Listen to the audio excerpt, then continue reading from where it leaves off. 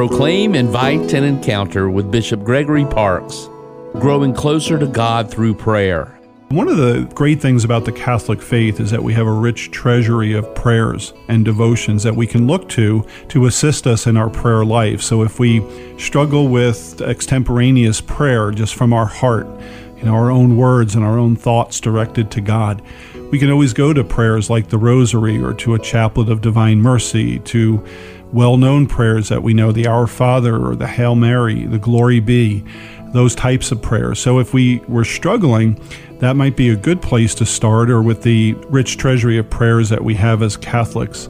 Some individuals are very comfortable with praying extemporaneously, just letting whatever's in their heart or in their mind, offering that to God in their own words and just speaking to Him as they would to a father, just kind of pouring their heart out.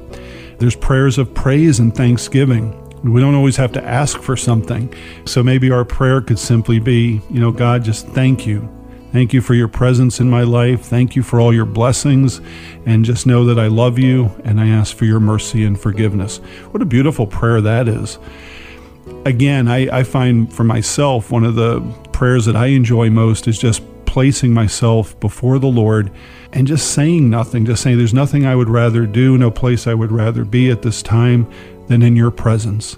And then just spend maybe 5 minutes, 10 minutes in quiet. It doesn't have to be a holy hour or, several hours of prayer. It could be just a few minutes. And that's how we get started. For podcasts and social media accounts, visit bishopparkes.org.